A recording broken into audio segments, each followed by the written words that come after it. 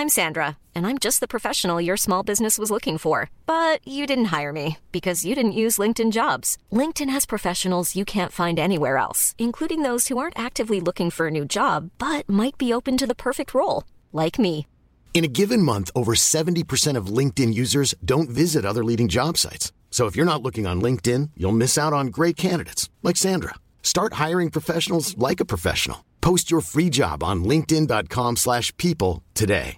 Jewelry isn't a gift you give just once. It's a way to remind your loved one of a beautiful moment every time they see it. Blue Nile can help you find the gift that says how you feel and says it beautifully, with expert guidance and a wide assortment of jewelry of the highest quality at the best price. Go to BlueNile.com and experience the convenience of shopping Blue Nile, the original online jeweler since 1999. That's BlueNile.com to find the perfect jewelry gift for any occasion. BlueNile.com. Burrow is a furniture company known for timeless design and thoughtful construction, and free shipping, and that extends to their outdoor collection. Their outdoor furniture is built to withstand the elements, featuring rust-proof stainless steel hardware, weather-ready teak, and quick-dry foam cushions. For Memorial Day, get 15% off your Burrow purchase at burrow.com/ACAST and up to 25% off outdoor. That's up to 25% off outdoor furniture at burrow.com/ACAST.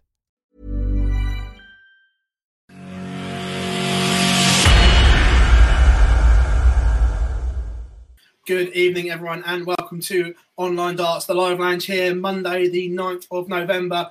Of course, it's me, Phil Byers, and joined by always Jonathan Eaton and Jack Gobby Garwood. Gentlemen, good evening. How are we? Hello. Sorry, I normally use this. I was waiting for you to have a go. I was like, well, I'll just follow the normal pecking order. And just sat there in silence while I salute at people. Yeah, even another good weekend of darts. More darts going on right now. And another live lounge to look forward to us three Muppets for another 90 minutes of your life. What more could you want on a Monday night? 90 minutes, more like 2 hours, to be fair, with the way that we go at this moment in time. But it is looking good, and it is great to be part of the show this week. Of course, we've been overdoing the live blog over the last couple of hours for the Grand Slam qualifier. Lots of results have just actually happened in the last few minutes, which we'll get to in a second. But Phil, it's been a very busy week, hasn't it? Let's be honest about that now. It's been very, very busy. And of course, if you're watching us, we're just sharing the links on social media. So please share them wherever you are following us, on whether it's Facebook, Twitter, Instagram. Let us know. Share those links for us, guys. But yes, it's been an unbelievable moment for darts. Plenty going on right now, and plenty coming up. That is for sure. And before anyone says it, yes, my Christmas decorations are up in the background. Let's get out of the way early before someone says something. I can't believe that, to be fair. Although, to be fair, before we join, because obviously we can't just join bang on at 8 o'clock, right? Here's the deal. When I'll give you a little bit of an insight, listeners and viewers, into what actually happened to Phil Byers' life. He was singing Leona Lewis's A Moment Like This, and I'll tell you something, I was here for it. Very much here for it. What a belter. What an absolute belter. Big tune. Yeah. Big tune, guys. Absolute huge tune. In Phil's defence, though, if I was a Ginger Spurs fan, I'd want it to be Christmas all my life as well, just so I've got something good to look forward to. It's not just Christmas, it's just not summer. Honestly, the summer was a nightmare. Us Gingers, we were dodging COVID and sunstroke. You lot had it easy. We were fighting two fronts every time we went out the front door. The man that lives in shorts and flip-flops is worried about the summer. I break the mold when it comes to, because I love the sun, but unfortunately the sun and ginger doesn't quite go together. No, it doesn't. I'll give you that 100%. I tell you what, while we're getting people in, let's just tell you what we've got currently going on in terms of the Slam qualifier and where we are. So obviously, if you don't know, the Grand Slam of Darts is happening next Monday. We'll have it all covered for you as always here on Online Darts across the week. Live blogs, YouTube with Phil, podcasts every day. By the way, the podcast that we just unscheduled, by the way, if you haven't listened to them from the previous days of the World Cup, go and listen to them on your favourite podcast provider. this is where we are currently in the Grand Slam of Darts qualifiers, ladies and gentlemen. 16, well, so we've got 18 players left. Robert Thornton and Mickey Mansell are currently playing on board 6 for the right to play Krzysztof Ratajski in the next round. This is where we are now. We're down to 18 players left. Sorry, we're down to 17 players left. We'll be down to 16 after that match finishes. We'll keep you up to date with that. This is where we are. Ricky Evans will take on Steve Beaton. Peter Jakes will take on Adam Hunt. Krzysztof Ratajski will face the winner of Robert Thornton or Mickey Mansell. Jason Lowe against Ryan Joyce. That could be a decent scrap, actually, with the way that those two have been playing. Dave Chistel against Brendan Dolan. Simon Whitlock will take on Matthew Edgar. It's Justin Pipe against Ryan Searle. And Rowdy John Rodriguez has knocked out Adrian Lewis, as Kieran has just put down in the comments there. Yes, indeed, Kieran. He is out. He is jackpot. He will take on Rowdy John Rodriguez. Will take on Gabriel Clements in the last 16. As I'm speaking at the moment, Mickey Mansell has just gone 4-2 up against Robert Thornton in that final last 32 game. Phil, we will keep them up to date throughout the evening, I suspect. Yes, we shall, guys. And I say we will keep one eye on what is going on in Coventry while we are speaking to you, as always. But there was a fairly significant tournament over the weekend, gents. I'm not sure if you were aware or not, but the World Cup of Darts. What's going on? Well, there was this thing called the World Cup, fairly little-ish tournament. I don't know if you watched many of it, but it was all right. I was forced to. You loved every single minute of it. Stop it. I'm so done with this fake I don't like the World Cup stuff from Charlie Beaton. It's just not on. No. Can we go back and listen to the 2 pods we did? Hang on. Whose idea was it to do a last-minute pod after the first round? It was Phil Bars's. Because they enjoyed the opening day so much. No, it was Phil Bars. It wasn't me. I'd just like to say, guys, spoiler alert, who called the perfect scenario? Well, a broken clock is right twice a day. And if it hadn't been for a back injury, I'm pretty sure I'd have had the complete semi-final on that, but for a back injury. But we'll come on to that in a minute. Of course, all the action started on Friday afternoon.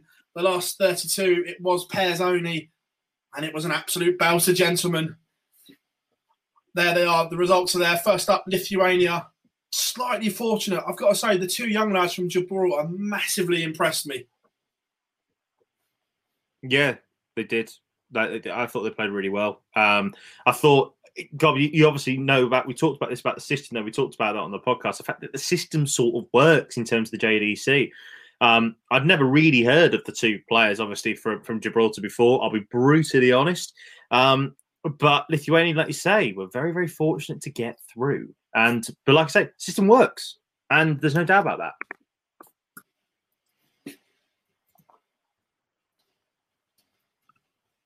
%. Big futures, and they are both going to Q School. Then from there, a fairly one-sided one. Jose and Jose getting the job done 5-0. Fairly conclusive, wasn't it? Not really much to talk about in that one. It was quite shocking because Patrick Kovacs has been playing pretty well. Did he not make the final of the WDF online singles event? Literally the week before. He beat Martin Adams in the week, looked really good, comes into this, doesn't get anyone in the Portuguese. And there's certainly something about last-minute stand-ins for the rest of the year. If there's a last-minute stand-in, you back them in the opening round because the record is ridiculous. Then New Zealand 5-2 over Denmark. Hopai finishing. Oh, my days. 5 from 5. Unbelievable. Single-handedly dragging New Zealand into the last 16. I want to talk about Houpai's finishing in on Saturday more than anything else because it just shows the beauty of sport. But at that time, you're thinking, bloody hell, New Zealand's looking decent in particular. Really good stuff there for New Zealand. Per Lawson, by the way, is he now 127? Does he basically just get frozen after the World Cup and then gets wheeled out again for 12 months? Yeah. Like, No, what fair it is, play to him, Michael bloke, Bublé can I playing a just say. Christmas album. what it is, he's got the Philosopher's Stone. Just a quick one, by the way. Again, seeing a couple of comments in there, absolutely spot on. Mickey Mansell has beaten Robert Thornton by 5-2 in that third round matchup in the Grand Slam. We are underway in the top 16. Simon Whitlock against Matthew Edgar has just kicked off, and Matthew Edgar is leading 1-0. Remember, first of 5 will get them a spot at the Grand Slam. There we have it. So from there, Northern Ireland, the Seeds, crashed and burned to Canada, who I'm sure we'll talk about more as we go on. But how good were Canada in this game?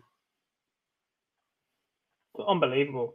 The pair just complement each other so well. Obviously, like you just said, we're going to talk about them a lot more, but I'm going to put this out there now. They're my favourite team from the entire weekend.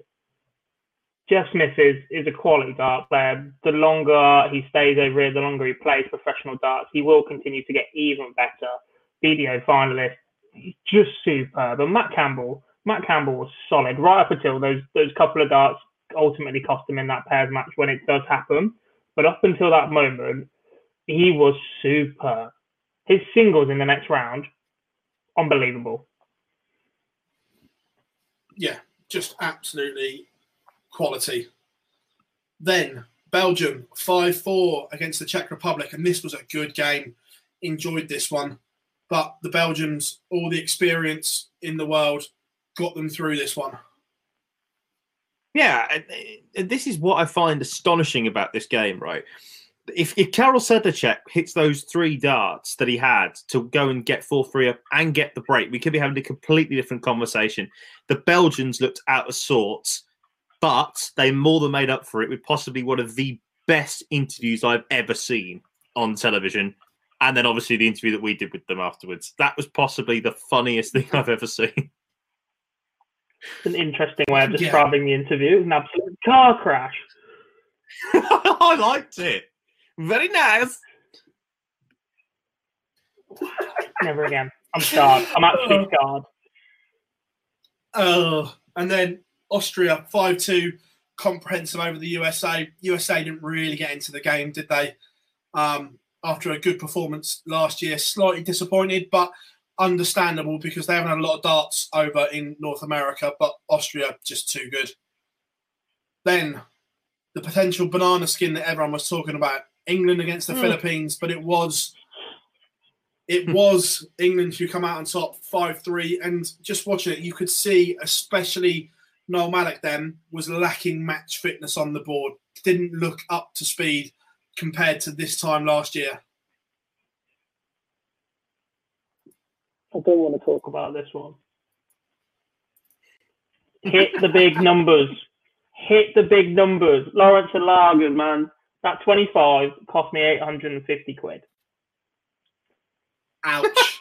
When the fun stops, stop. Stop. Yeah. Yeah.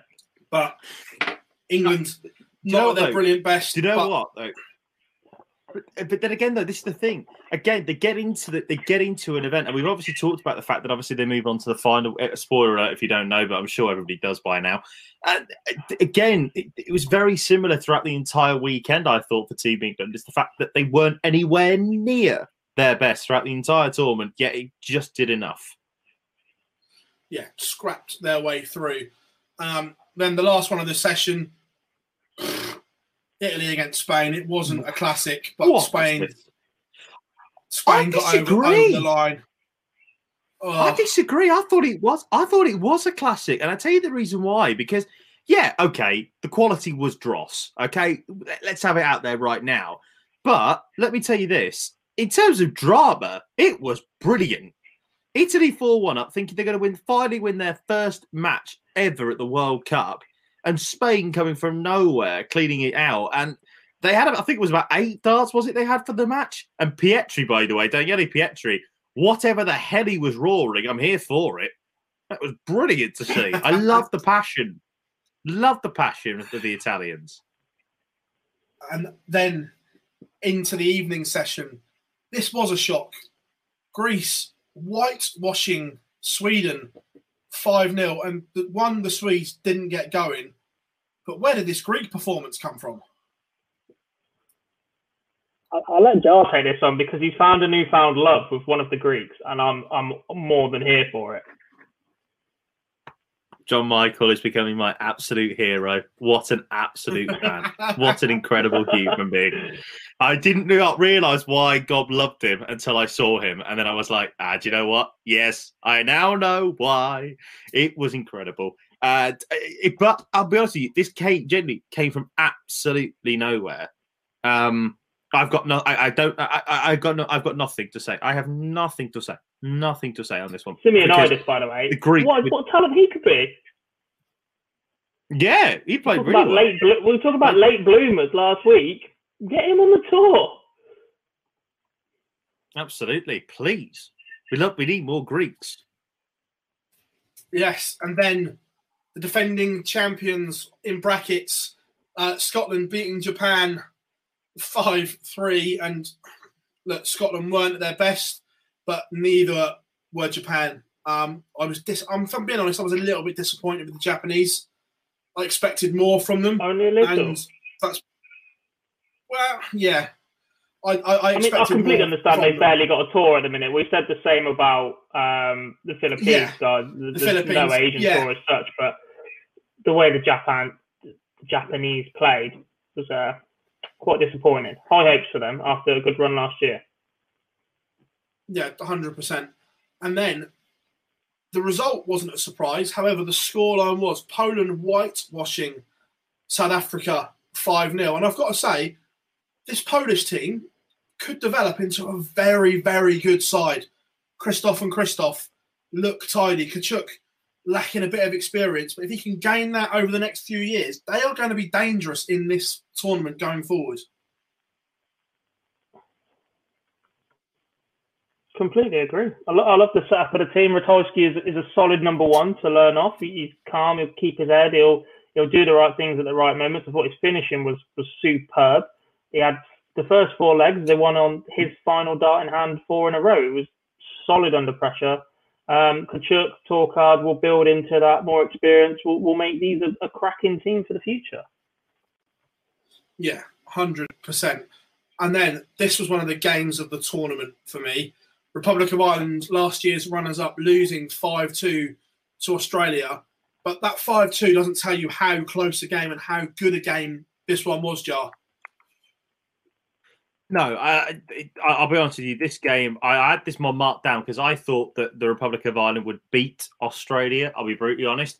And I thought that this would be the game, the reason why Wales probably would lose eventually in the quarterfinal. I thought whoever came out of that part of the draw would trip up Wales, and they obviously nearly did. We'll come on to that again in a second. But again, I thought it was just the checkouts was the problem. I thought O'Connor wasn't great on the checkouts for the Republic of Ireland.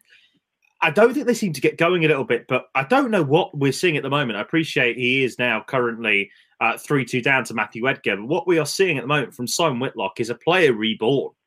He looked like a number one there that in that game. That just looked like he loved all the pressure. And I thought as well that Heta, in his debut event at the World Cup, was superb throughout the entire weekend. And Whitlock, I think, enjoyed having that new player to play with a little bit. Would you agree there, Gob? Because I know we've always talked about Kyle being a brilliant World Cup player for Australia. But Whitlock has liked having new players, it would seem, when obviously we had Nico and then we had Kyle. It seemed that he liked having Heta on board. Yeah, I think so. Heta's just playing very steady darts at the minute. I don't think he lets pressure really get to him. He's solid in that respect. Phil said they were practicing together in the run-up before. That obviously helps if you can get on and have that relationship before you even get to an event. And they took out a tricky assignment. Both these Irish boys here have rocked up to the Grand Slam qualifier this evening. And first round, they both averaged over 100. They were playing good darts. That's a good win from Australia in arguably the most difficult tie we saw in that first round. Yeah, definitely. And then one of the tournament favourites, in my opinion, the favourites, or should have been outright, Wales 5-0 over Russia. Again, the Welsh just looked in a league of their own. in this game. No point dwelling on it. It was that clear cut. Then from there, same as Germany, 5-0 over Finland. And the Germans set a marker there. Highest pairs average by a German pair in the World Cup. Hopp and Clements look to have a good chemistry between them. They look good. There's no doubt in my mind that they look just the best. I think that you talked about that team that could gel and develop into something. You talk about the Polish team. I think the Germans are going to be there or thereabouts in a couple of years' time. Obviously, we know that they make the semi-finals eventually for the first time in their history. But they look like a team that I think Hopp has that. He's happy that he doesn't have that pressure now of having to be that player that has to go and win points. He knows that Clemens can do the same.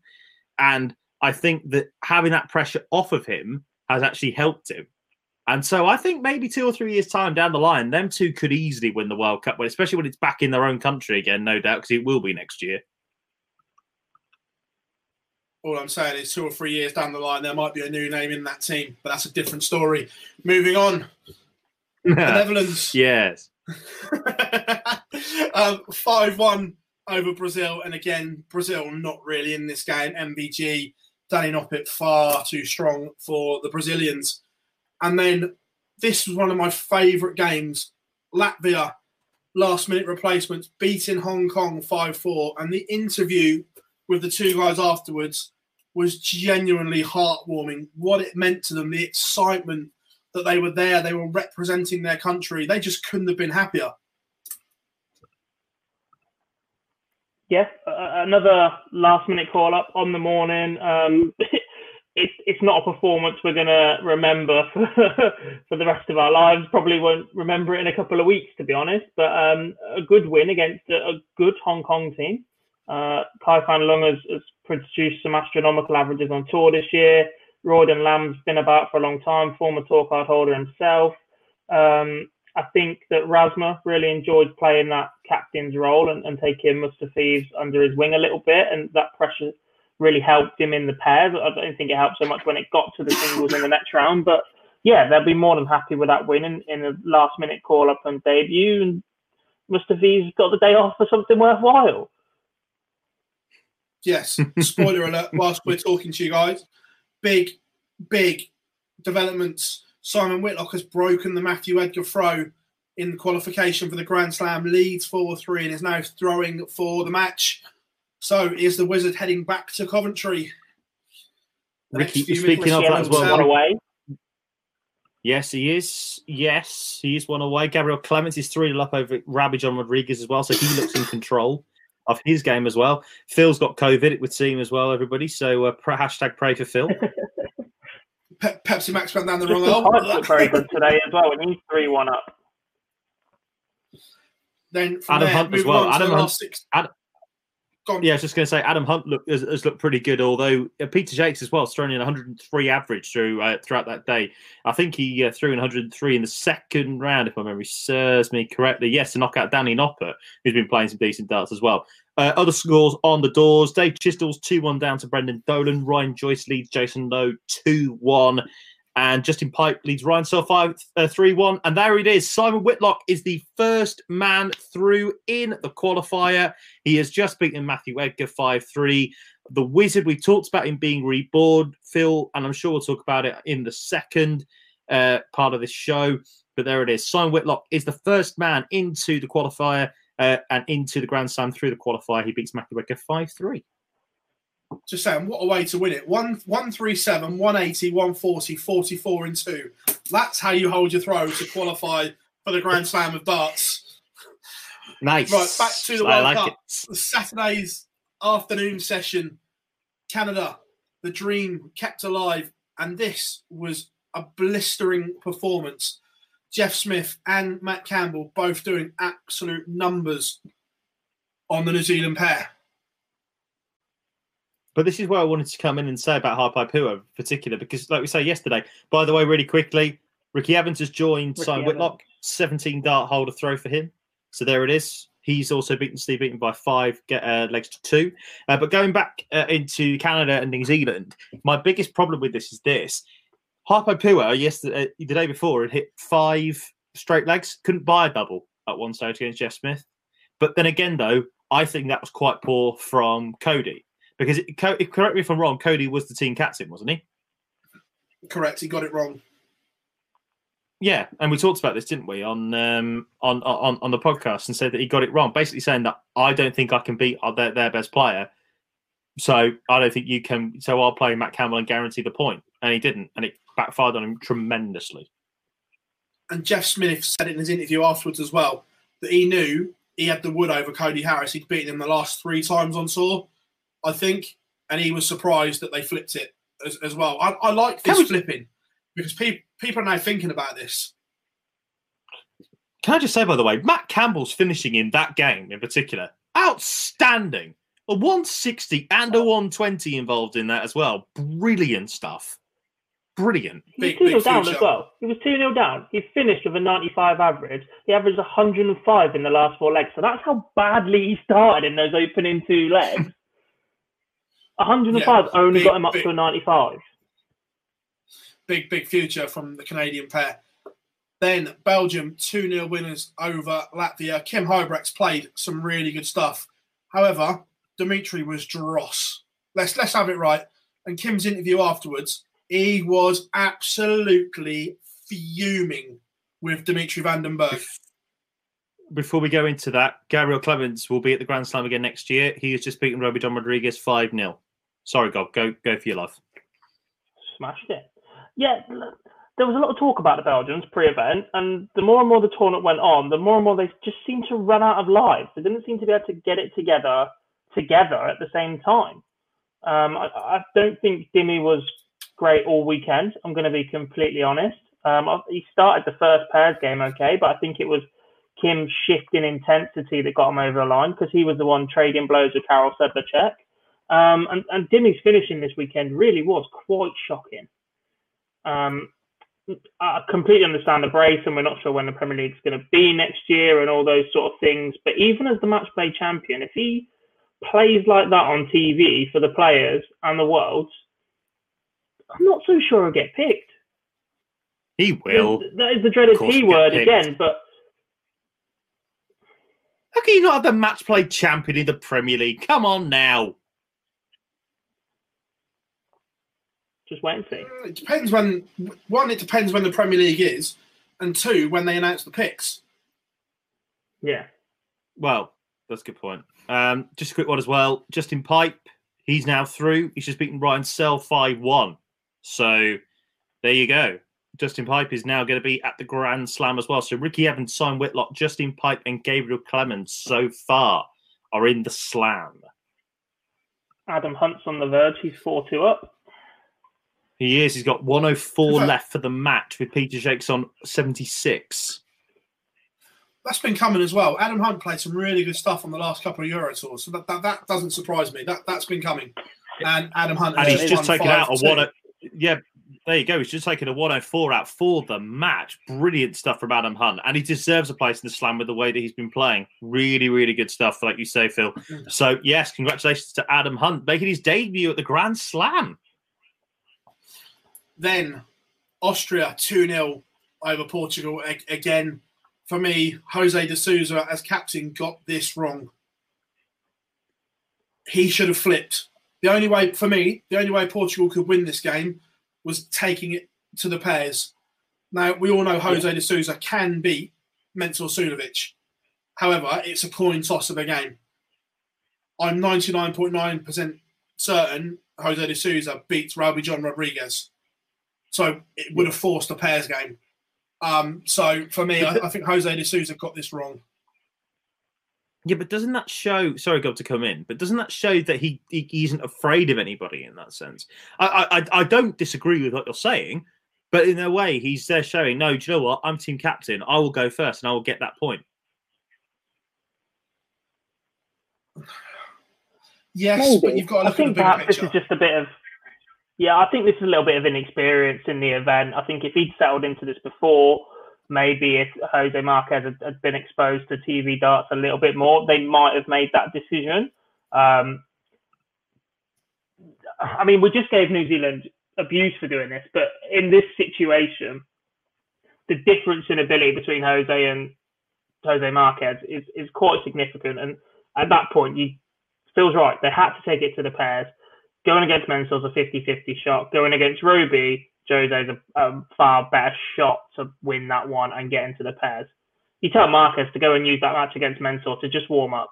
Just get your arm going and get comfortable on stage. Don't worry about anything. Don't worry about the result. We're aiming for the pairs full stop. And that might have set them up for a little bit better. But Mensor was superb this weekend. Mensor's been superb for the last few weeks. Yeah, 100%. Is it the one time I need him to be? Is it the one bloody time I needed him to be? Then the last game of the afternoon session. England 2-0 win over Lithuania. Michael Smith 4-0 over Darius. Rob Cross 4-2 winner over Mendangas. But Rob Cross started off sketchy, but found a couple of leg blitz from nowhere to get himself out of a little bit of a hole. Yeah, it was a Shanghai and then a 10-dart leg, I think it was. It was a definitely a performance to get him out of a hole, but he was still less than convincing this weekend. Apart from the final, when Gerwyn Price beats Michael Smith, I thought Michael Smith was superb this weekend. I thought he played very, very well, and if England had gone on to lift the trophy, it would have been on Michael Smith. Yeah, 100%. Completely agree with you. Don't agree with that. I don't. I thought he played okay. He said the right things. He kept himself going. He tried to G cross up. He scored very well. He took his chances when he needed to in these earlier rounds. Made sure that Rob was under absolutely no pressure whatsoever. I massively disagree. That quarter-final against Mensor, no. You can't lose from the 3-0 position. Look, Mensor played outstandingly well to go and get back in 49 darts, which we'll come on to in a minute.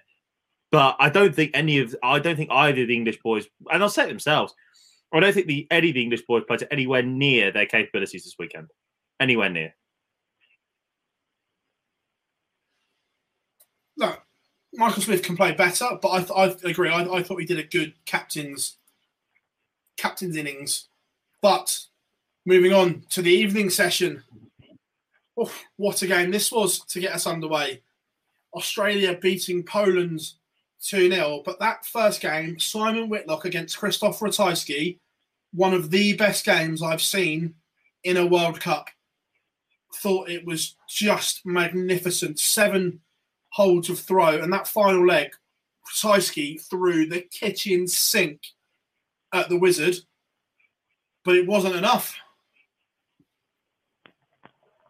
Yeah, I think this is why we're saying what we are about Simon Whitlock at the minute. Krzysztof Ratajski has been absolutely superb for the last 12 to 18 months. Keeps growing in stature as a player. He's one you want to avoid. And he was solid all game. And Simon Whitlock took that pressure and threw everything back at him and won an outstanding game of darts. Simon was fantastic this weekend. He's playing very well, and he's one that you'd want to avoid next week. I wouldn't put it past him having a decent run in one of the Winter Series, if not a couple. And then you wouldn't want him in your group at the Grand Slam because he's capable, especially over this shorter format. All right, he's experienced over a longer format, but I just think these shorter bursts give him the opportunity to really put people under pressure. And again, Damon Heta 4-1 over Krzysztof Kachuk. At this point, everyone's taken Australia rather seriously here. And deservedly so. Can I just say? Deservedly so. Yes. Then Germany 2-0 over Greece. This was boring. Straightforward. Job done. Only dropped one leg. See you later. There you go. Yeah, it wasn't great. Yeah, it wasn't great. The home nations clash. Wales against Scotland. And Scotland did something that not many of us thought would happen. They took it to the pairs. 2-1. Johnny Clayton fluffed his lines against Robert Thornton. He had multiple chances to break the Thornton throw, was made to pay. But in the doubles, oh my days, they certainly put that right. Ja. Yes, they did. Ryan Joyce has just beaten Jason Lowe 5-2, so he is through. Ryan Joyce obviously has won a Pro Tour earlier this year. Jason Lowe's been playing some really good stuff. In my opinion, he deserved the slot of the Grand Slam. but it will not be him. Ryan Joyce has just beaten him 5-2. He's in there. Dave Chisholm against Brendan Dolan has just gone to a last leg decider, Phil Bars. So that could be very interesting indeed. We'll keep an eye on that one in a second. Going back to Wales against Scotland, though, must be said. Look, the Scots, I thought, played really, really well. I love, by the way, was it Hendo giving Thorne the clip round the ear? Was it the other way around? I think it was Hendo giving Thorne, wasn't it? Yeah, Thorne didn't look happy. If it was the other way around, would you look up at John? Would you be brave enough to give Thorne a clip round the ear? No. Definitely not. But no, that pairs performance I thought was brilliant. It must be said. I thought the pairs were outstanding from Scotland. From Wales. Sorry, yes, Scotland missed a number of opportunities at the double, but they were clinical, and that showed to me. I thought that the fact that they'd already gone to pairs, they were the only side who went to the pairs in the second round before the quarterfinal stages, showed to me they were more battle hardened. And I think it helped them in a way, to be brutally honest. And they deserve to go and win the tournament for the way that they played. Simple as plain as that. Agreed. And then Spain almost pushed the Netherlands to a doubles match in that last one, but 2-0, MVG in cruise control. Danny Noppert had a little bit of a wobble, but found some quality when he needed to. A little. But found some quality in the last leg to get over the line. Man was on the Millennium Bridge throughout the entire bloody game. But before we move on to the Sunday, this is why there was a lot of clamouring on social media about the format. Because, let's be brutally honest, when it went to the singles, the seeds, as the scoreline suggests, were in no danger whatsoever. And I've never seen social media so busy talking about this. Right. Do you know what I'm going to do, Phil Bars? I'm currently going to go and put my feet up for the next few moments because a certain Jack Gobby Garwood has no doubt been very vocal on this issue. So I will put my feet up. Gob, can you just wait 30 seconds, though? Because we are down to the last embers of this game between Brendan Dolan and Dave Chisnell.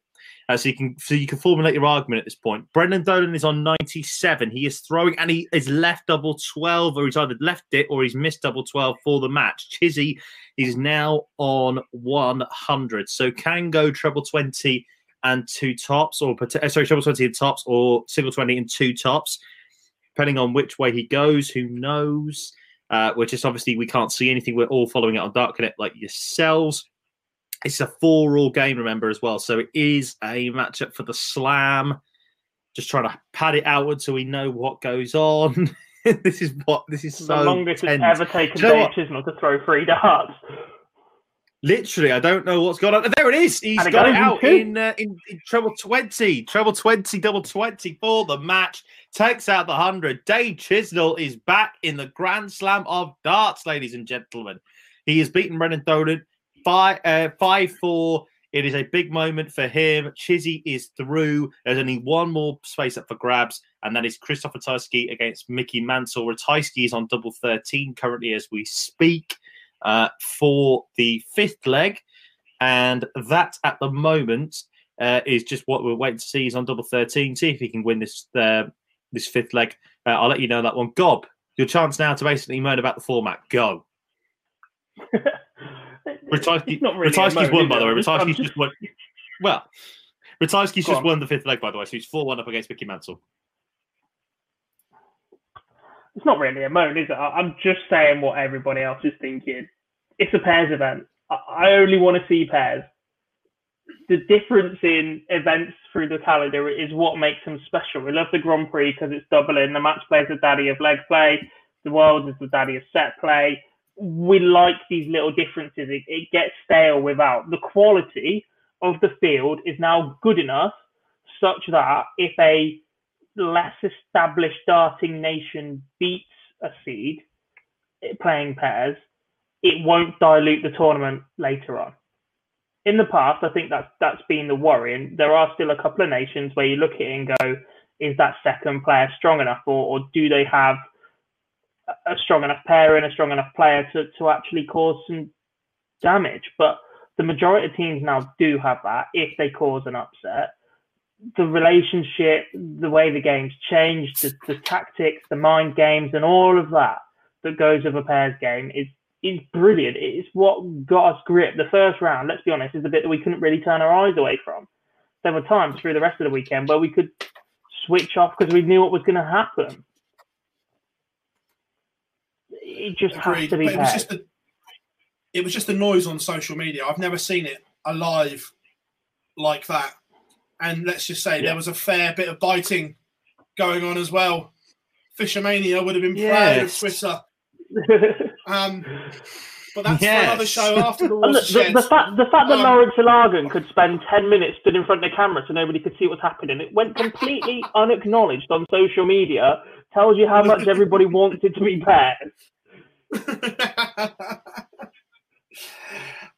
Right, just before we go on to the quarterfinals, we'll come on to the Winter Series questions later on. We will touch on that, guys. Don't worry about it. Keep your questions coming into the chat, because even if we can't answer them now, we will then go through and talk about them at the end. Then the quarterfinals. And gentlemen, I think we're all in agreement. This was the best session of World Cup darts ever. Why? Because we had 4 pairs games. This was absolutely banging, gentlemen. What a session of darts. I loved being on the blog for this. I love being on the blog for this session. What a session of darts this was. I was trying to keep up with it all.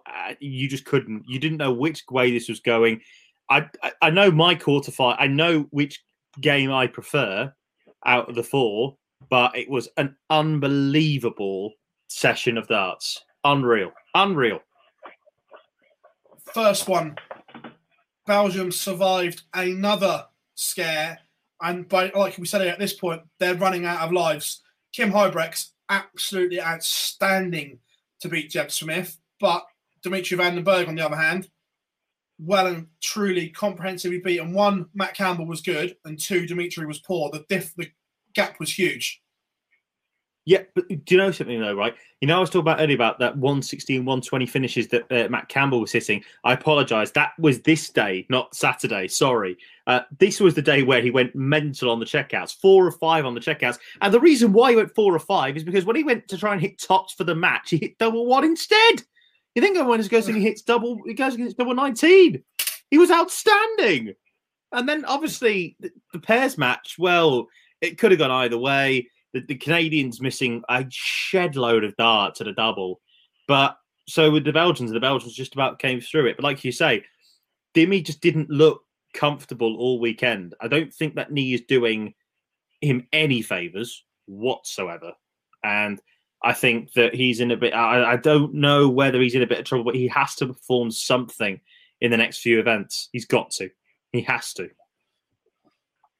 Then Wales against Australia. This, I think, was the tie of the round that we were all looking at saying, this is going to be good. And it was. Wales won, however, this could have been all so different. But Gerwyn Price burgled the first point off of Simon Whitlock. Absolutely stole it off of him. Great game, but Whitlock should have won. Yeah, just to say, we have now completed our Grand Slam lineup. Krzysztof Ratajski has just taken out 85 to beat Mickey Mansell, and he is the last qualifier. So these are the qualified few, the chosen 8 to go into the Grand Slam. Ricky Evans, Adam Hunt, Krzysztof Ratajski, Ryan Joyce, Dave Chisnell, Simon Whitlock, Justin Pipe, and Gabriel Clements will all be in the Slam. Congratulations to them all for coming through the Slam qualifier. I can't wait to see them next week in Cov. Yes. But then Damon Heta to beat Johnny Clayton was outstanding again, which set up the pairs. But how good were Wales in that pairs game? Just a damn good game of darts. Yeah. Yeah, I couldn't agree more. It was in the balance. I think this is the first time we really, maybe the only time really, of the weekend that Gezi Price was under any real pressure. Simon Whitlock was superb against him. Damon Heta, can't sing his praises enough. He's been superb since he got his tour card. This is just another step on the path. I think he's comfortably on his way to be a top 32 dart player in the world. He's that good. His temperament is solid.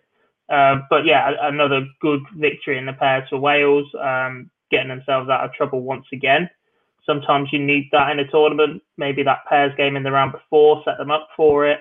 But yeah, a good win in a good match. You wouldn't have been upset if that was the final. 100%. Agreed. Then England against Austria. England dodged bullets. I think it's safe to say. Lord.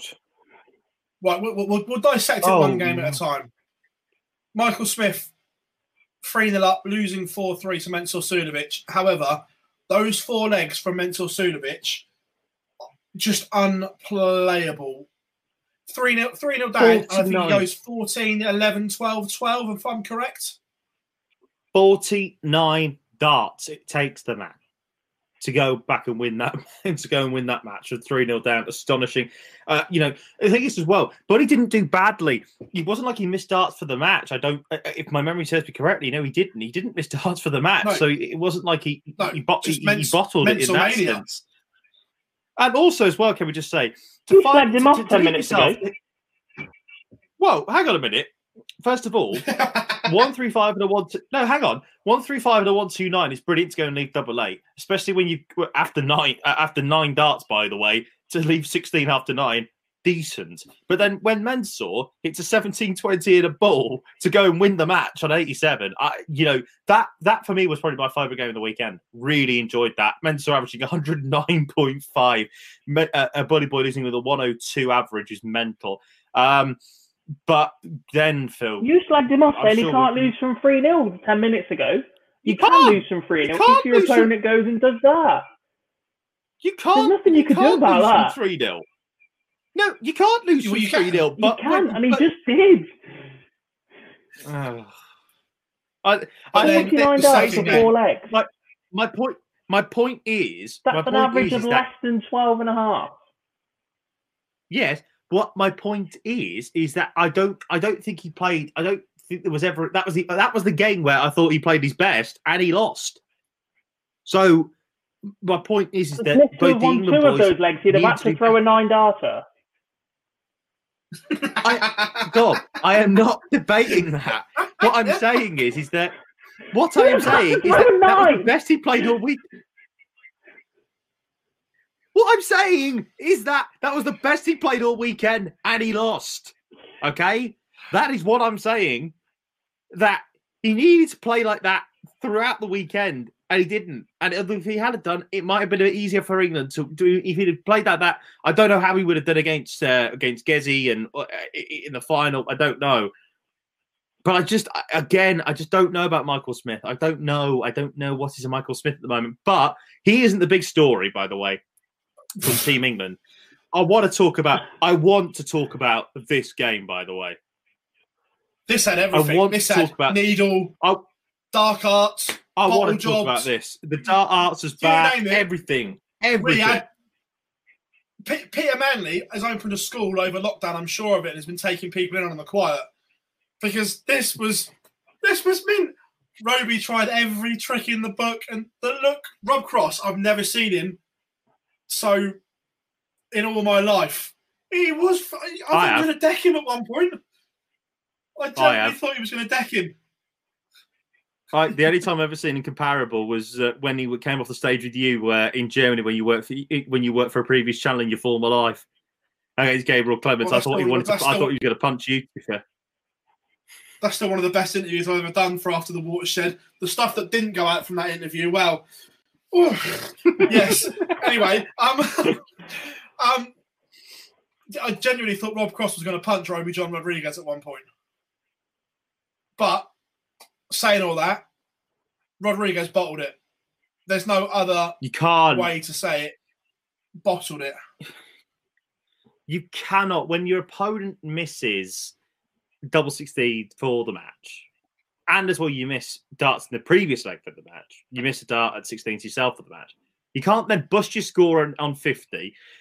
Cross misses 3 at 12s, and then you miss another. Then you miss one at 18, and then go 16, and then go double 8. You cannot miss that. You can't. If you're going to win matches, time, I agree. You can't do Roby could have done something about it. Michael Smith couldn't. Yes, he could. He could have hit then, 9. Even in the pairs, Roby was poor. No, he was. Mensah again. Mensah played, but Mensah single-handedly got Austria to 3 points. But in pairs, you can't be carrying people. Yeah, but again, though, England missing dart after dart after dart at a double. And the only reason why they got away with that is because of how Paul Roby scored. You know? 4 of 22 on the checkouts, Gob. 4 out of 22. That's not good. It's not good. I know, but let's be fair. Michael Smith is not renowned for his double hitting. So what you really need there is an accomplished former world champion who made his name because he took out finishes left, right, and centre. If only he'd actually turned up this weekend. It should work. The combination of Smith leading up in the scoring, teeing up Cross for about an 18 dart leg, a special 12, or Bully Boy getting darts for 15. It should work. And it just didn't. Cross I'm not sure he's the same player as he was when he won the World Championship. I know he's not the same player. Of course he's not. He won the World Championship. Of course he's not. Look, you don't take out 140 against Phil.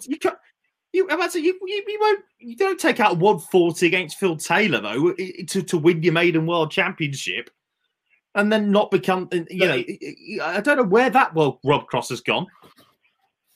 He needs to go and do what Devon's done. There's technical issues with his game, and until they get addressed, things won't change. But only a player can be big enough to admit that there are technical issues. Anyway, moving on. The last one, oh my days, before this game even happened, we were unsure if this game was even going to take place. The news broke in the morning that Michael van Gerwen was in hospital receiving treatment. He woke up with chronic pains in his back, and obviously it transpired. He was assessed. He had a trapped nerve in his back. Now, I'm sure the people that have had this is excruciating. I believe he was in hospital for around 5-6 hours. The medical staff did a great job just even getting him in a position where he could even play. But I want to know the mindset. What's going through Danny Noppert's mind? Because obviously he's in the venue. He obviously knows what's going on. He's in the venue preparing as if he would for any other match. 1, it's his World Cup debut year. 2, your partner's not there. And 3, you don't know if your partner's even going to get there. Then they had to flip the order because Michael only got to the venue 90 minutes before the game. So even for the Netherlands to take this to 2-1 was a remarkable achievement. And they were within a leg of going to the semi-finals. Right. Let me come in here. Let me come in here. I'm sorry, Gob. I need to say something here. Max Hopp. What are you doing? Serious question. What are you doing? You were playing like you were shiting yourself. Okay? What was that? What was that? What was it? Tell me what it was, boys, because it certainly wasn't a Max Hopp that we know. It was. Did you not enjoy that performance, Jar? No. It was terrible. I'm not suggesting, by the way, that Michael van Gerwen probably wouldn't have beaten Max Hopp regardless of what had happened, okay? And, yeah, it probably would have been an even worse scoreline. But Max Hopp shat himself. Let's have it right. He shat himself. I'm sorry for the language, but it is what it is. Now, well, if you're German, because of this, do you not flip your pairings, though, pre-guessing that Danny Noppert will go first because of what's gone on? Well, yeah. Not really, because if I'm the Dutch, I wouldn't have swapped. I'd have put Michael on and then gave him a 10-minute gap between having to go again.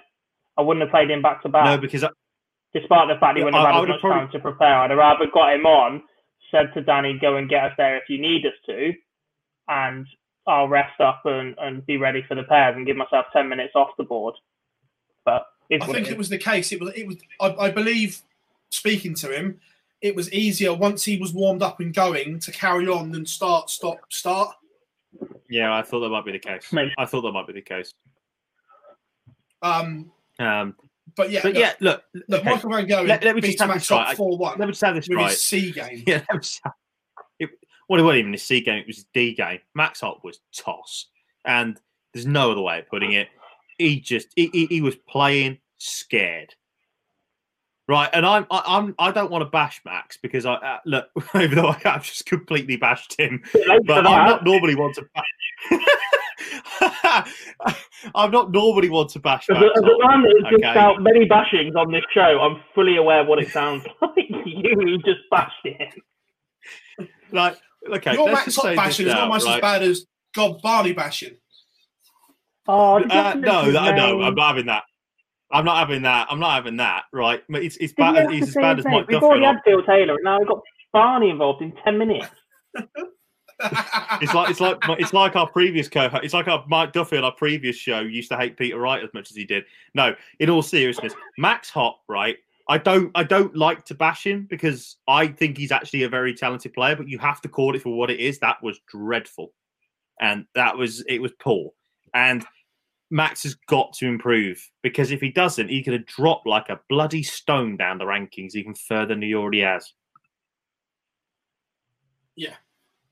Agreed, but absolute kudos to the Netherlands for putting up that display under those circumstances because we didn't even know if that game was going to happen right up until, like we say, 90 minutes before we got the news that MVG was going to try and play. And I say fair play to him because he could have took the easy option and just gone, look, I can't play, I'm pulling out. So kudos to the Dutch. But from there, we had a semi-final. First one up, spoiler alert, Wales beat Germany 2-0. And again, they're nice graphics. Where did you get them? Thanks, Lewis.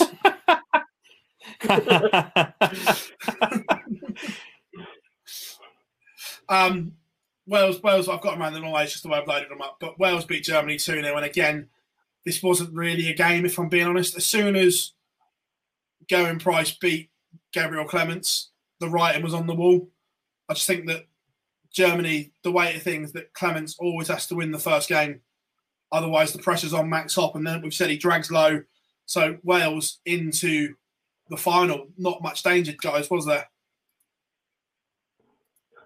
No, disappointing from the Germans, especially as before that match they were 6-1 for the tournament. I thought they'd looked all right, so I put some money on it, and I should have just set fire to the thing instead. Then from there, the other one, England 2-0 over Belgium. Tight, competitive game. Michael Smith getting a point on the board, 4-3 over Kim. I enjoyed this game, to be fair. But then, I'm not going to lie, the second one was a hard watch for me. Right. But then again, right? Was there any game this year from Belgium that wasn't a tough watch? No. Like, I'm not being funny.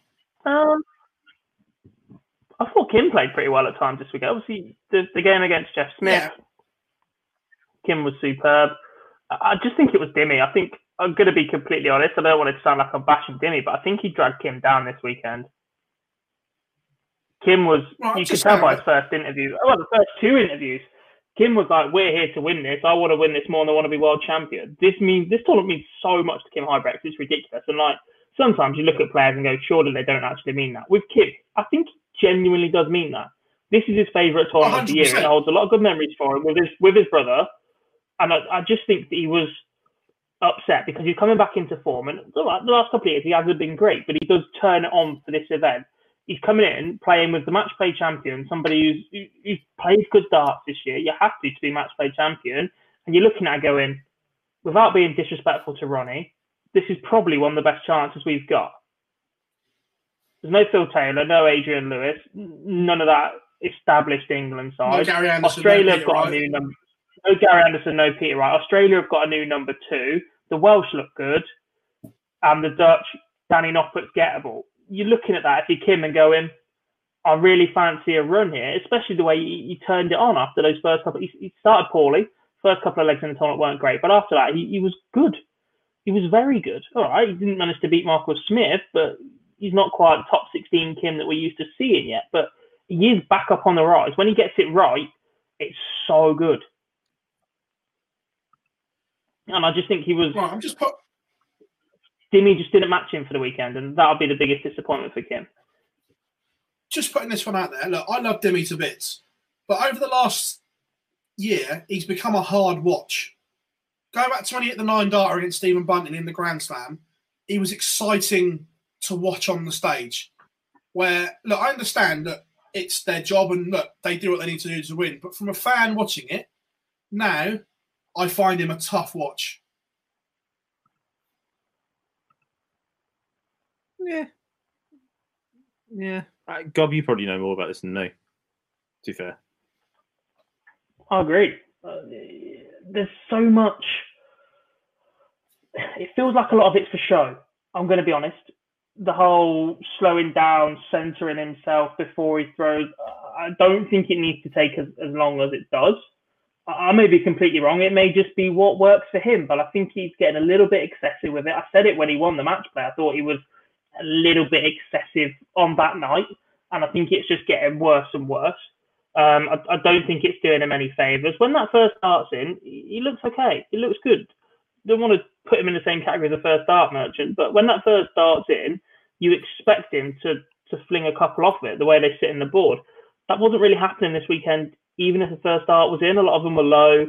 He just lacked conviction for me. I'm not sure if him not being able to do his dance before he went on stage threw him off, if it was the fact that a couple of the games they played in the afternoon and TV events that he's played in more recently would have played evenings, got used to that rhythm. I just don't know what it is, but whether it's a combination of the brace, he's not able to practice as much, the pressure of being match play champion, or there's a change to his mentality full stop.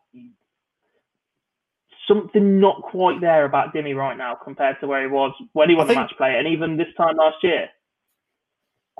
I think the thing is for me about Dimmy, right, is the fact that I think he slowed it down that much against Gary, but from what he would normally be playing, and I think he thinks, well, that worked for me because it made me win. I don't know whether he still thinks that same, because you know what, especially when he was on the big finishes, the 164s, 167s, or 161s throughout the weekend, he was hitting the first 2 darts at the treble, no problem, and that was when he was in rhythm, and then he just sort of panicked a little bit. And he was always either flying over the top or he was dipping underneath for the ball. And I just think there again where he just takes it back, because again when he's got 3 darts in his hand at a double, I think he is thinking about it a little bit too much. Would you agree, Gob? Yeah, just get him out your hand. Yeah, like when he's got 1 dart at a double, I feel more comfortable with it. Because it's going to take that long. Exactly. So and the thing is that if you're doing that when a crowd comes back, because by the way, everybody, of course, we all know the big news today that hopefully a vaccine is going to be in circulation sooner rather than later. We'll hopefully be all back together again in events, all of us. But when you're doing that when the crowd's there, the crowd's going to get on your arse. Again, let's just call it for what it is. They'll want to see darts going flying into the board. So they ain't going to like you taking the mick. In that sense, I mean, look, I don't think he's taking the mick. He's not as bad as Rob Cross is when it comes to coming as a dart, but he's getting there. So from there, we have a final. Hashtag spoiler alert. I'm going straight in with a graphic. It was England versus Wales, and there is a new name on the World Cup of Darts. Wales 3-0 victors. How nice does that look? How nice did that look with Johnny Clayton? That logo looks good. Go on, the ferret. See it, his hand in the way. Oh, shut up. There's another we picture. Can see just about the fact I didn't have it to hand. So, but look, the final, there was never. They were never in any danger, were they? Not from game one. Well, I thought they were because the first Smith was one leg away from really putting Gezi under it. No, it wasn't that. Sorry, can I just say this quickly? I've just had a look through. Smith had darts to win every single leg of that final. Well, it's that first game anyway, at least. He had a dart to win every single leg. Price just took advantage of really poor finishing from Michael Smith, which is what we'd expect, unfortunately, from Buddy Boy sometimes. It's just what happens. I thought it was interesting as well afterwards. The game as well. Once Buddy Boy's chasing the game, his finishing gets more erratic. Yes, he does, yeah. I agree with you there, Gob. Sorry, Phil. Yeah. I thought it was interesting that Gezi said this meant more to him than the other titles, which was, he said, I didn't think it would, but now sat here, it does. And this is a Welsh pair that could do damage for years because the ferret's getting better. We all know he's nervous on TV, but he's handling the nerves better. He's now won a major title. This could be a Welsh pair that dominates the World Cup. Well. Did you just drop the M-bomb, Philip? First of all, let's not call it a major. Hashtag what's a major, but it's not a major. He's off. You're gone, mate. Sacked. All I'm saying is, he who shall not be named, said Dutchman, lived off of this and got him into all sorts.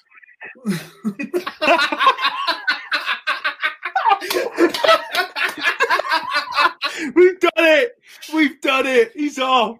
I love it. But by the way, the podcast listeners who don't watch this show live, Jack Garwood has just literally walked off set. I absolutely love it. Now, I'm not being funny, right? But here's the thing, though, about the ferret. The ferret is improving so much. He's a two-time. He's a semi-finalist in the UK Open this year. He's a former finalist at the Players, by the way. Let's just get that out there as well. He's now won the World Cup, European Championship semi-finalist. The ferret's doing bits, and I'm here for it. Especially if he keeps using our logo, please. Has he put himself in contention for the P word? No. Let's not take the piss. This is retiring. I love it. Oh, God, actually fuming. Can I just say really quickly, he who shall not be named, someone actually put it in the comments, I think, just to annoy Gob. Someone said, Barney should play. Yeah, it was Martin Thompson saying Barney should have been subbed in for MVG. I actually missed that. What? Can I now, by the way, he's got a countdown on his Twitter, and I couldn't be less here for it. We'll find out next week. We're on Saturday night. That was the World Cup of Darts. In the comments, Wales truly a lot of comments. Wales deserved it. Best team across the weekend. Yeah, look, I don't think any of us are arguing that Wales did it. And just to remind you all, last week that I called an England-Wales final and Wales to win. So thank you very much. You were very lucky. Well, not even that ain't even been. But no, I'd say that weren't even being bitter. That was just pure. You were lucky. If it wasn't for a back injury, I think I've had all four semi-finalists. Well, I would have had two because I'd have had Netherlands and Belgium. But I thought Austria would do England, and I thought Wales would lose to either the Republic of Ireland or Australia. So, sort of called it. Right, ladies and gentlemen. From there, we're going to move on to the Grand Slam of darts. The qualifiers have been done this evening. So joining that list that you can see on screen now, like we said earlier, is Ricky Evans, Adam Hunt, Christoph Ratajski, Ryan Joyce, Dave Chisnell, Simon Whitlock, Justin Pipe, and Gabriel Clemens. Still 3 spots to fill from the PDC qualifying criteria. Not sure if they've done that yet. Winter Series, I know one of them's order of merit winner gets it. Well, yeah. There's a potential Winter Series spot. Have Ratajski and White not qualified after the World Cup result? I think this graphic might be a little bit. I think Christoph Ratajski and Ian White have both snuck in as Johnny Clayton. Well, Johnny Clayton's not on that list. Yeah, Johnny Clayton's on that list. Yeah, Johnny Clayton is. Ratajski's obviously through the qualifier. So I think it's Ratajski and White. Oh, I'm not sure which one takes precedence then, because he is one of the 2 players on the fence right now as a event winner this year. Ryan Searle will be in then, won't he? So that means, because if that's the case, because of Ratajski, so Ian White and Ryan Searle should be in because of that. No? This is probably on Twitter somewhere. Alongside the autumn series, alongside the winter series winner. Just checking now. Or highest ranked player from the winter series that hasn't qualified. Yes. So in that case, is Lisa Ashton on that list? Yes, she is. Yes. Yeah. So that means that it must be then that Ian White and Ryan Searle have now officially qualified. Searle will get. Well, I'm on the Wikipedia page, which is normally quite accurate. They've got Ian White and Ryan Searle taking 2 of those places, which leaves 1 open for the winter series. Yeah, which will come on because Ratajski qualified through the qualifier. Ryan Searle gets pushed up. Correct. It does. So there we have it, ladies and gentlemen. I suppose the one question mark I've got over what we know is, will Mikuru Suzuki travel from Japan? She is. She must be travelling soon. I'd give myself a couple of days here. Yeah, this is the thing. Look, I don't know.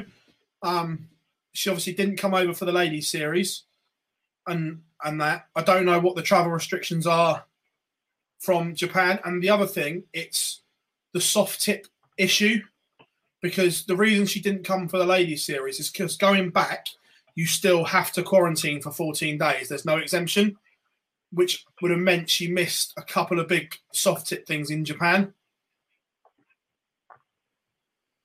So what you're suggesting is that if she doesn't travel, then then basically we have a women's spot up for grabs.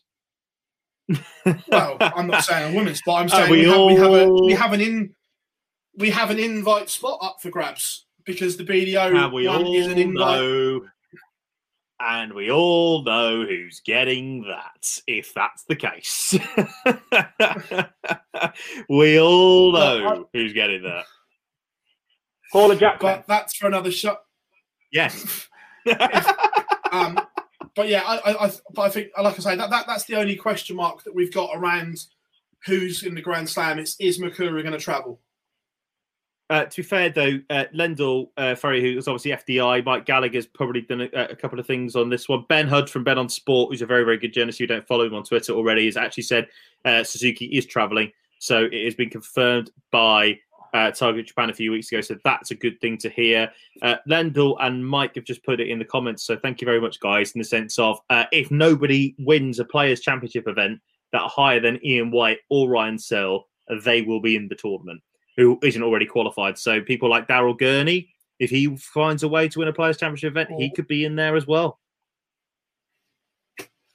It's going to be interesting, this winter series, because now there's so many conundrums, and it's last chance hurrah for someone to get into the slam is the thing. Yes. Speaking very much of excited for that. The winter series. There's only 2 events where you can lose and still win. Yes. Already there's been a considerable number of pullouts from the winter series. I think it's fair to say that already I think we're down to 11 or 12 on the Challenge Tour. Well, obviously, Exactly. Mensur Suljovic has pulled out, hasn't he? Mensur's pulled out. And I'm going to assume that the world number one is not making the travel over if his trapped nerve is still playing them up. As we speak right now, he plans to play the last 2 days. So Michael won't play the first 3 days of the Winter Series, but plans to travel to the UK on Thursday as we stand at the moment. But that's going to put him in a real interesting one because obviously the race for number one seed in the Players' Championships Order of Merit is right up for grabs this time around at the Winter Series. And missing 3 events, Peter Wright and Gavin Price can make that battle basically all about them. Could, but I don't think seeding's relevant to him. I just think the total at the end of it. I don't think the seeding is relevant for the Players' Championship finals because they all pick up, especially this year where it's been so all over the place that I just think it's as long as you get there, you get there. For me, but it could be wrong. But as it stands, I don't know if he's accepted it. But Richie Burnett could be back on the Pro Tour for the next 5 days. Please. Richie Burnett 12th on the Challenge Tour. We might need some bigger exclusion zones. The Scorpion Kick. How good would that be to see the Prince of Wales back on a streaming board? Please, can we? As long as no one else thinks of making a comeback this year, we'll be fine. Oh, wait.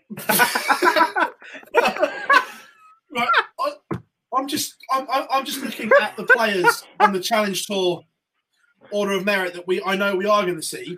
If I'm being honest, I'm quite excited to see these than I am some of the main Pro Tour players. Like David Evans has played really well. Looking forward to seeing him again. Keane Barry, I could just watch all day long. He's there. Nathan Rafferty on his day, genius. Burnett, Scott Mitchell. There's Jim Williams. There's some good players from the Challenge Tour that we're going to see over the next 5 days in the Winter Series. Well, Keane Barry's just like a bit of a warm up, isn't it? Really, let's be honest about it. Keane Barry's a warm up for what we're going to see for the next 2 years on the tour, and I'm absolutely here for it. That man could really just kick Irish darts on. He is superb. Yeah, no, 100%. So that's interesting, to be fair. Just getting the Order of Merit up as we speak so we can look at the other end, the race to Coventry over these 5 days. Now, how much money do we think they're going to need to get in? Obviously, at the moment, Roby John Rodriguez currently occupying 64th spot on Countback on $7,000. Oh, this is tight. I'm going to say if you get 10, you're in. I'll go double digits. So at the moment, just about. Mike Kuyvenhoven is 44th on $10,000. So you reckon he's safe? Just about, yes. Because everyone's going to meet each other and they'll take money off each other like it always is the case. I think, to be fair, I called it last time. I said $6,000 would be enough. $5,000 would be enough to get you into the European Championships, and that was the case. I will say if you get into double fit, I think, if you want me to be honest, I think $9,000 will probably get you there, just about-ish, unless a couple of people have a really, really big day. But I think if you're at $10,000 already, I think you're pretty much home and hosed. Just. It'll be tight, but just. Right. So from 45 downwards, we reckon are in danger or need to produce something. There's some big names down there, down the bottom. Jesus, I was about to say that from 45 down, there is some whoppers of names in that. Yeah, I just had a look at it myself. Going through the list, Kim Hybrex, Merv King, the match play champion, Dimitri van den Berg is in danger. He's in a lot of danger. Only $1,500 away at the moment. John Henderson's there. Jeffrey Deswan. Jeffrey Deswan. My God, what a fall from grace he's had over the last few years. Yep. Willie O'Connor, Luke Woodhouse. Yep, Scotty Mitchell. Although to be fair, that'd be good for him, obviously, on the Challenge Tour to get to the Players' Championship Finals. I was about to say, Scott Mitchell, that's a huge achievement to be in the running coming off the Challenge Tour. Absolutely. And I tell you what, though, right, looking at it... Without winning a Pro Tour. I think, I'll be honest, though, it's really interesting to see how tight everything is there. Do we reckon, that Robert Thornton can still make the Players' Championship Finals? He's only $1.5 back. And if he can, yes, that's going to pretty much... If he wants to keep his scorecard, he needs to. About to say, if he can do that, and he can make the last 64 of the Players' Championship Finals, he could pretty much save his tour card because of that. Yeah. Again. I'll tell you what. Going to go out on a limb here. But I think he's down a way bit, but he did bits on the last Euro Tour. He's played some half-decent stuff a couple of days on the home tour. I think Richie North might have a good day here or there somewhere over these 5 days. Well, he's got to if he's going to try and qualify. I know. But I just think that... I mean, you look at some big names as well. He's not playing badly. Max Hopp's down there. That's probably through lack of attendance. No one here. This is going to be tight. You've also got very, very tight. Yeah, it will be. Just one from our Dutch listeners in the chat. Can anyone tell me why Wesley Harms has not travelled at all since lockdown began? He missed the summer series, autumn series, and the winter series. So, any of our Dutch listeners, is there any particular reason why he hasn't travelled? I just don't know what the answer is. That's all. We're just interested to know because obviously he won his tour card this year, and we haven't seen him. I mean, Mike Divenboder hasn't travelled again, I don't think, either. No. Who else hasn't travelled? I know, obviously, Kyle hasn't travelled. He's playing a dangerous game, as we talked about before. Who else at this moment in time? He put an interesting thing on his Instagram story today as well, Kyle. He was asked that if he loses his tour card, will he go back to Q School? The answer was probably not. So he is playing a very dangerous game. Well, you look at, I mean, again, you look at Jamie Lewis, he hasn't travelled, and we know why he isn't travelling. So there's that. It's interesting. I'm the race for the top of the Players' Championship Order of Merit is always good. Like we love that sort of stuff. It's normally someone out of left field because the players have to go to the World Series and play another event. So we normally get someone completely random who is top of the Order of Merit, apart from obviously if it's Gezi because he just loves playing and everything. Well, of course, Mike Van Devenboder is stopping with darts. Good point there, Lendl. As always, completely forgot that bit. Look, I'm really interested to see the race for the Players' Championship Finals is always important because if that's the case, you then put some money on your chance to try and get to the Worlds. Because looking at the cutoff date for the World Championship race, even on the Pro Tour Order of Merit, it looks like it's November the 29th, according to darts rankings, which, of course, everybody uses. So if that's the case, then chances are the Players' Championship Finals money, the $2.5 that you put on that, could potentially catapult you into a world spot.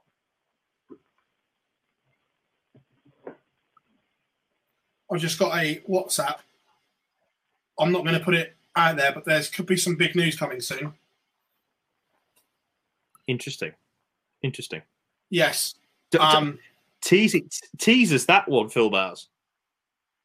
Yeah, no, look, this is something that I wouldn't put public until it was confirmed one way or another.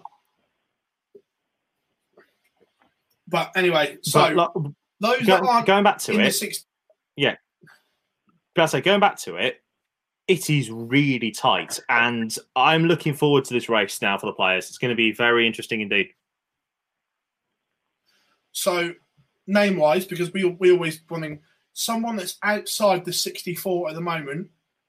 If you had to give me one name that makes the 64 that's outside, who are you going for? Adam Hunt, without a shadow of a doubt. The way he's been playing, it's superb stuff. Obviously qualified today for the Slam. He's looked in really good form on the Euros, particularly on that Euro Tour 3. Probably deserved to go further in the tournament than he did. Yeah, Adam Hunt. Why not? Gob? I'll go 2 because I'm just going to be greedy. Nick Kenny, he's not that far out of 64, but I think he's superb. He's playing some really lovely darts when he wants to. I think he's one good run away from being comfortable, and from slightly further afield, I would not put it past Justin Pipe. Looked very, very good today, and if he carries that form on all week, very experienced player, will use that to his advantage. We saw last time, obviously, didn't we? We saw this last time with Mardus Razma. He obviously made the World Series qualifier, and he lost out to Joe Cullen. But then he pretty much was absolutely superb at the Autumn Series and almost made a World Grand Prix because of that. Yeah. Again, before I give you mine, in the YouTube comments, guys, who do you think that's outside the top 64 is going to make the Players' Championships after the Winter Series? I'm going Callum Ridds. I think he's going to have a good Winter Series. I think he's going to have a couple of runs, maybe a couple of quarterfinals. He's only $1.5 grand off, so a couple of quarterfinals or whatever could be enough for Ridds to shoot right up. I'm going Lisa Ashton as well. Either way, I think Lisa... Sardonis' comment in the chat is the best I've ever seen, by the way. Just saying that now. Probably can't say it, but... I've just read this. Big fan of that. Oh, yes. Barney, no, not Barney. For Christ's sake. What is it with you guys? Why can't you just leave me be? They just love hearing you moan about Barney, clearly. Yeah. So, yeah, they are mine. It's a real fascinating race. And do we think that someone will top the order of merit for the Winter Series that isn't already in the Grand Slam? Or do we think it will be one of the usual suspects? I think it will be one of the usual suspects. It has to be with the way that they've been playing. I'm going to go with which one? Gezi or Snakey? Snakey, yeah. We'll go Snakey. I think it'll be very, very close between the two of them, but I think Snakey will top the order of merit. Hard to disagree. He's my man. I don't necessarily think it has to be one of those two. We saw James Wade put in a good performance at one of these series events before. There's plenty of other players in and around that top 10, top 12, but I just don't see any of them that haven't already qualified for the Slam coming through. The guys that have qualified for the Slam have already won events this year, but will be setting their games up to peak for this time of year. And all right, whilst everybody's trying to do exactly the same, you expect those that have won events to be that better caliber of player. I think the highest ranked player to have not qualified so far is Daryl Gurney, and with respect, I don't see him winning this week. That's fair. But of course, if he wins an event though, rather than wins the actual series outright, he could still qualify. And not Ryan Searle out of the Grand Slam. When was his last Pro Tour win? I think it was back end of last year, if memory serves me correctly. Here's one as well. Interesting to see where Gary Anderson is. Yeah. Yeah, playing darts is good for Gary Anderson because his lack of practice.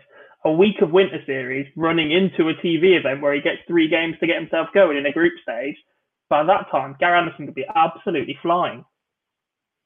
Yeah, I was about to say that I agree that this could be prime Gary material here. 5 days into the Slam, into the Players' Championships. By then, he could have played himself right into form like he did with the Premier League back-to-back-to-back games.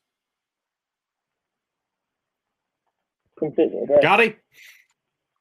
Got it. So that is the Winter Series, guys. Right, it's that time again. It's question time, everyone. So if you haven't already, get your questions in. on the YouTube chat. Of course, we will go through and answer as many as we can going backwards. Hope you're all enjoying the show, of course, as well. Right. I know there was some early doors, so let's go through. Yeah, where are we?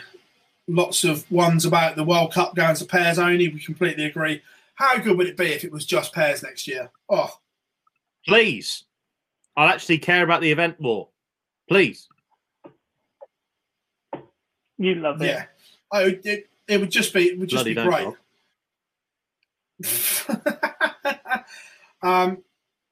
Couple of one. Any news on the Worlds being moved? Look, it's not being moved. It will be in December. I've heard a couple of provisional dates. We know the rough dates. Yeah, we know the rough dates. Yeah, one or two a day here or there, but look, it's going to be the usual dates over the Christmas period. It's not going to move. It's there. So that's the Worlds, and I think it's going to be at Ali Pali as well. It's too late to move it anywhere now, I think. So it will be at Ali Pali. Listening, they still haven't. What's that? With no fans, I imagine. They can't. Well, look, that's still the favourite. They can't. They're still holding out. They're still holding out hope. They can't. Look, they said themselves it would get them between 4 to 6 weeks. 4 to 6 weeks at the absolute minimum will be needed to put tickets on sale and etc. etc. Look, there's no way that fans are going to be let back in by December. No chance. Sorry. If anyone can, Barry can. Yes. Rule number one, Barry is always right. Yeah, no, don't get me wrong. Without fans, it's 99.9%. But whilst there is that point of a percent, we hold out hope. Gents, never give up hope. George Benson said that, never give up on a good thing. This is a good one from Kryptonite A1. Do you think that we should go back to the World Cup? Do you think that a snippet of the national anthem should be played during the walk-ons? Quite like that. I'm not sure it's the production that they want for the event. I'm not against it. But aren't they technically team something, not actually there representing each of the national bodies? So then it gets a little bit touchy. Yeah, I'd quite like a bit of national anthems. Can you imagine the Germans when that national anthem comes on? They'll go on a mad one. I've listened to that German national anthem so many times watching Formula One over the years. I probably could sing it for them. I just don't think national anthems are conducive to party darts atmospheres. You hear a national anthem, as far as national anthems go, I do like Star Spangled Ballet. Star Spangled Ballet? Did you just call that? Yeah, because I was reading something else at the same time. And my thoughts completely crossed. You know when you're reading something and your thought process goes completely the other way? I was reading something and trying to speak at the same time, and my mind completely went. But you guys knew what I meant. YouTube's recommending Gold by Spandau Ballet to Phil Bars as we speak. Oh, but bit of Spandau Ballet. Yes. Oh. Now we're talking about Pop World again, guys. I know that much is true. Speaking of which, I can't wait to get back to Pop World. Please, Pop World Blackpool. Whoa. That was the first time you and I went on a proper night out. It was good. Good fun. Enjoyable. That went from 0 to 100 rather quick. There was a certain manager that was supposed to join us on that night out, but I think he'd probably got to throw himself off Blackpool Pier at that point. Yeah, he definitely thrown himself off the Big Dipper into the Atlantic. Yeah, definitely. Yes, definitely. Do we think Daryl Gurney will be? I'm sorry. Do we think Johnny Clayton will be in the Premier League? Not off just the back of that. No, I think he has to win something else. Well, however, the argument was made once.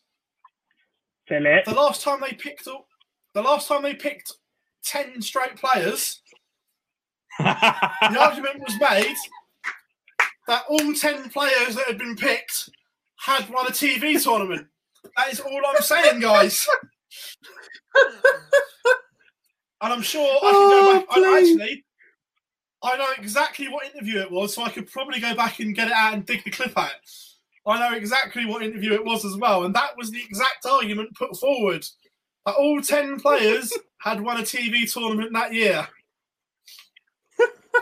Just saying. But no, I don't think he'll be in. It's MVG withdrawn from the Winter Series. First 3 days, as it stands, Gob's just motionless. Just out of interest, do we know what player that was? Which one? The one that won a TV tournament and got a Premier League pick. Was it? There was a certain Dutchman. The name escapes me. He's going to explode in a minute. He's going to punch his laptop. Actually good. He's just going to punch his laptop in a minute. Gob's not going to turn up to this next. We've got a show planned on Saturday straight afterwards because of the Slam quality draw being made. Gob's not going to turn up. There might be a vacancy for a joint co-host. You're about to say, Brad, we're going to draft you in, mate.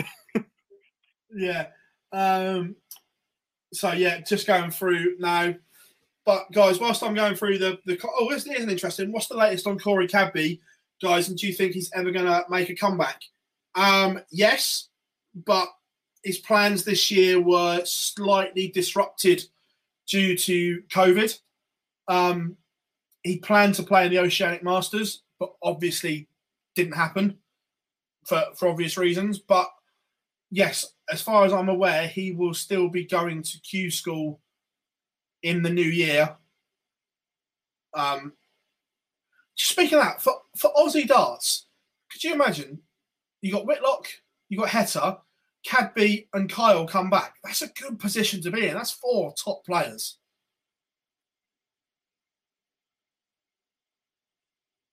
Yeah, I think so. Gob's, I don't know if Gob's because Gob's just changed over microphone, so we don't know if he can hear us or not at the moment. But yeah, no, I agree with you. I think it's a really good stuff. It's I can't wait. Whitlock is on a resurgence. I don't know what the hell's happened to sign Whitlock, but I'm here for it. Who doesn't want to hear more of Land Down Under? Please.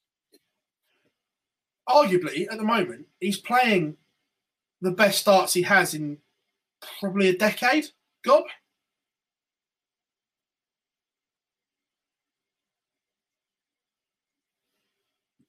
I think Gob has left us. Yeah, I think for Gob's whatever just reason. I think Gob's just on that one.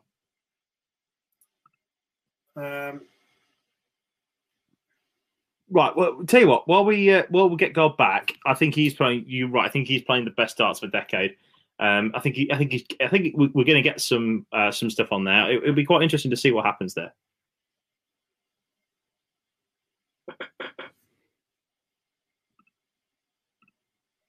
Gob, if you can hear us, wave, and if you can, mute and unmute.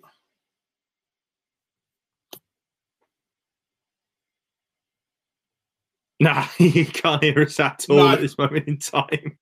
He's gone. Right. Well, that tell you what, everybody, get the questions in now about Barney, please. So when we get back for it, so when he's back, he can hear about them all right now. There's a question actually, Phil. I'll tell you what. While you're getting Gob back, let's talk about this genuine question about Barney, which he will be fuming about. Over and in Matt says, do you not think Gary is on a Barney-esque decline? No, I don't, actually. Look, 2 years ago, man was the best player in the world. There's no doubt about that. He'd won the UK Open. He'd won the World Match Play. He was a semi-finalist in the Slam. So he was finalist in the Slam, semi-finalist in the Players, semi-finalist at the Worlds. No. Look, Barney, for years, did nothing important at all. look, I think that he is. I think Gando is still miles off going on a Barney-esque decline. Gando won't take, I don't think, another 5 years potentially for to win a TV title. Well, won't take 12 years to win a ranked televised title. Can Gob hear me now? I can now. Wouldn't be a live lounge if the technology wasn't working. You're very quiet though. That's a relief, isn't it? Please, yeah, that's a good point actually. Yeah, you're right.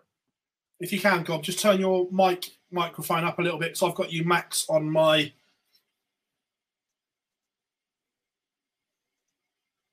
This is you know what? The technology, right? The technology, if you're listening to this on the podcast, you'll be thinking, these are just amateurs now when it comes to the technology. I have them there every week.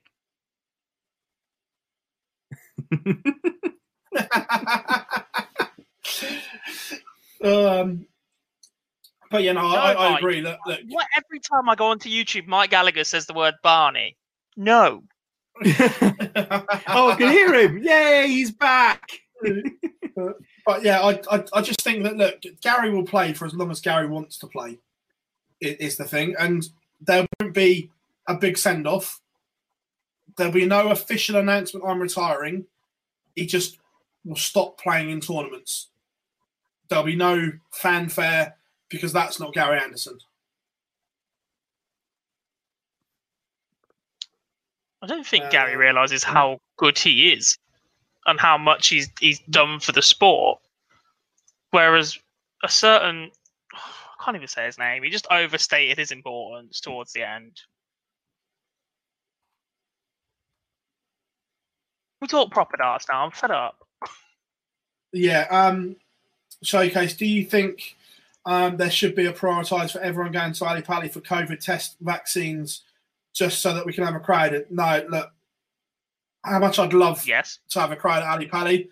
The vaccines have to go to the people that need them first of all. So, look, they go to care homes or frontline key workers before they go to sport fans for me, guys, and I'm pretty sure you agree. Yeah, totally agree with you on that one. Yeah, to be fair, that is bang on. But there's no reason why they couldn't roll out rapid testing. If it works in Liverpool and it becomes affordable, there's no reason why they couldn't roll that out in time for there to be a sufficient crowd at Alexandra Palace this year.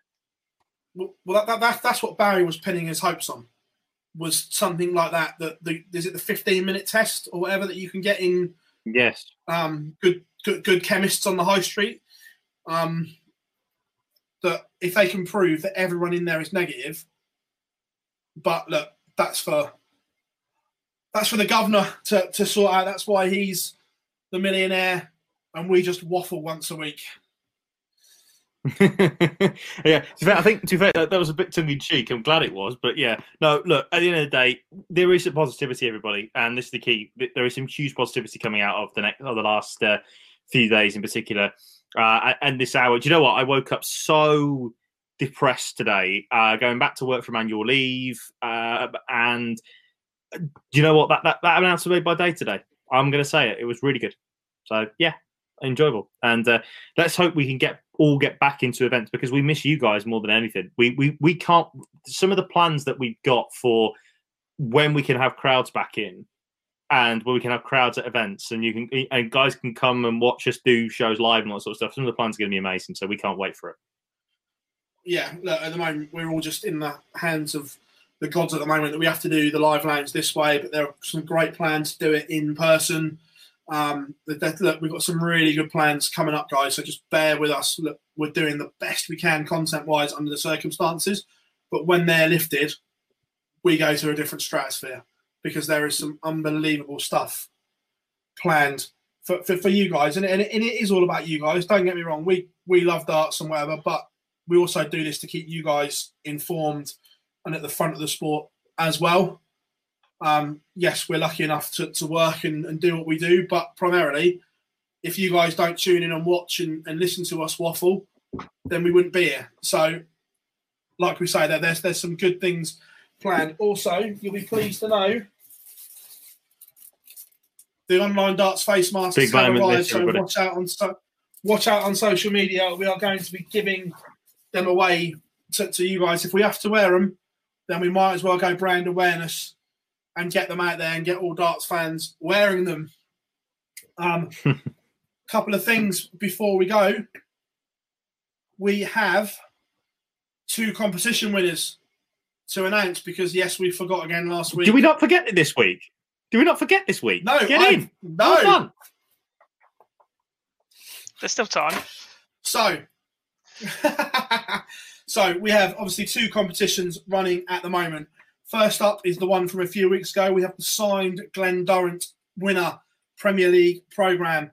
And that winner was picked at random, and it is Natalie Blythe on Twitter. We shall DM you so we can get your address to send that out. And the amazing prize from Harrows, a set of the brand new Noble darts, were won by Darren Nolan on Facebook. Again, we will DM you.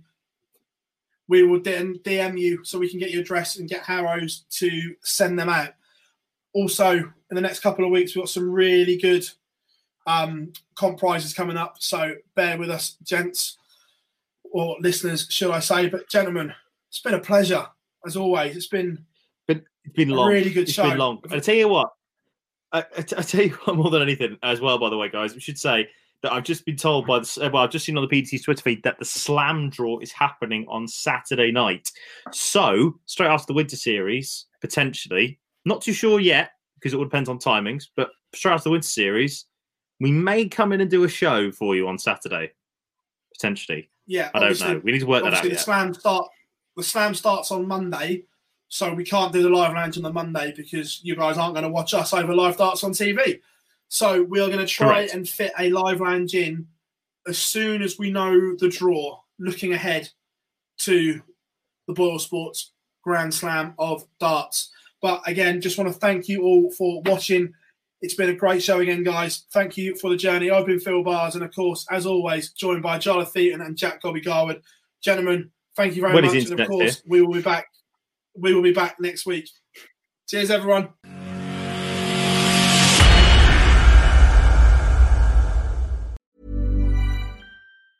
Mom deserves the best, and there's no better place to shop for Mother's Day than Whole Foods Market. They're your destination for unbeatable savings, from premium gifts to show-stopping flowers and irresistible desserts. Start by saving 33% with Prime on all body care and candles. Then get a 15-stem bunch of tulips for just $9.99 each with Prime. Round out Mom's menu with festive rosé, irresistible berry chantilly cake, and more special treats. Come celebrate Mother's Day at Whole Foods Market. Hey, it's Danny Pellegrino from Everything Iconic.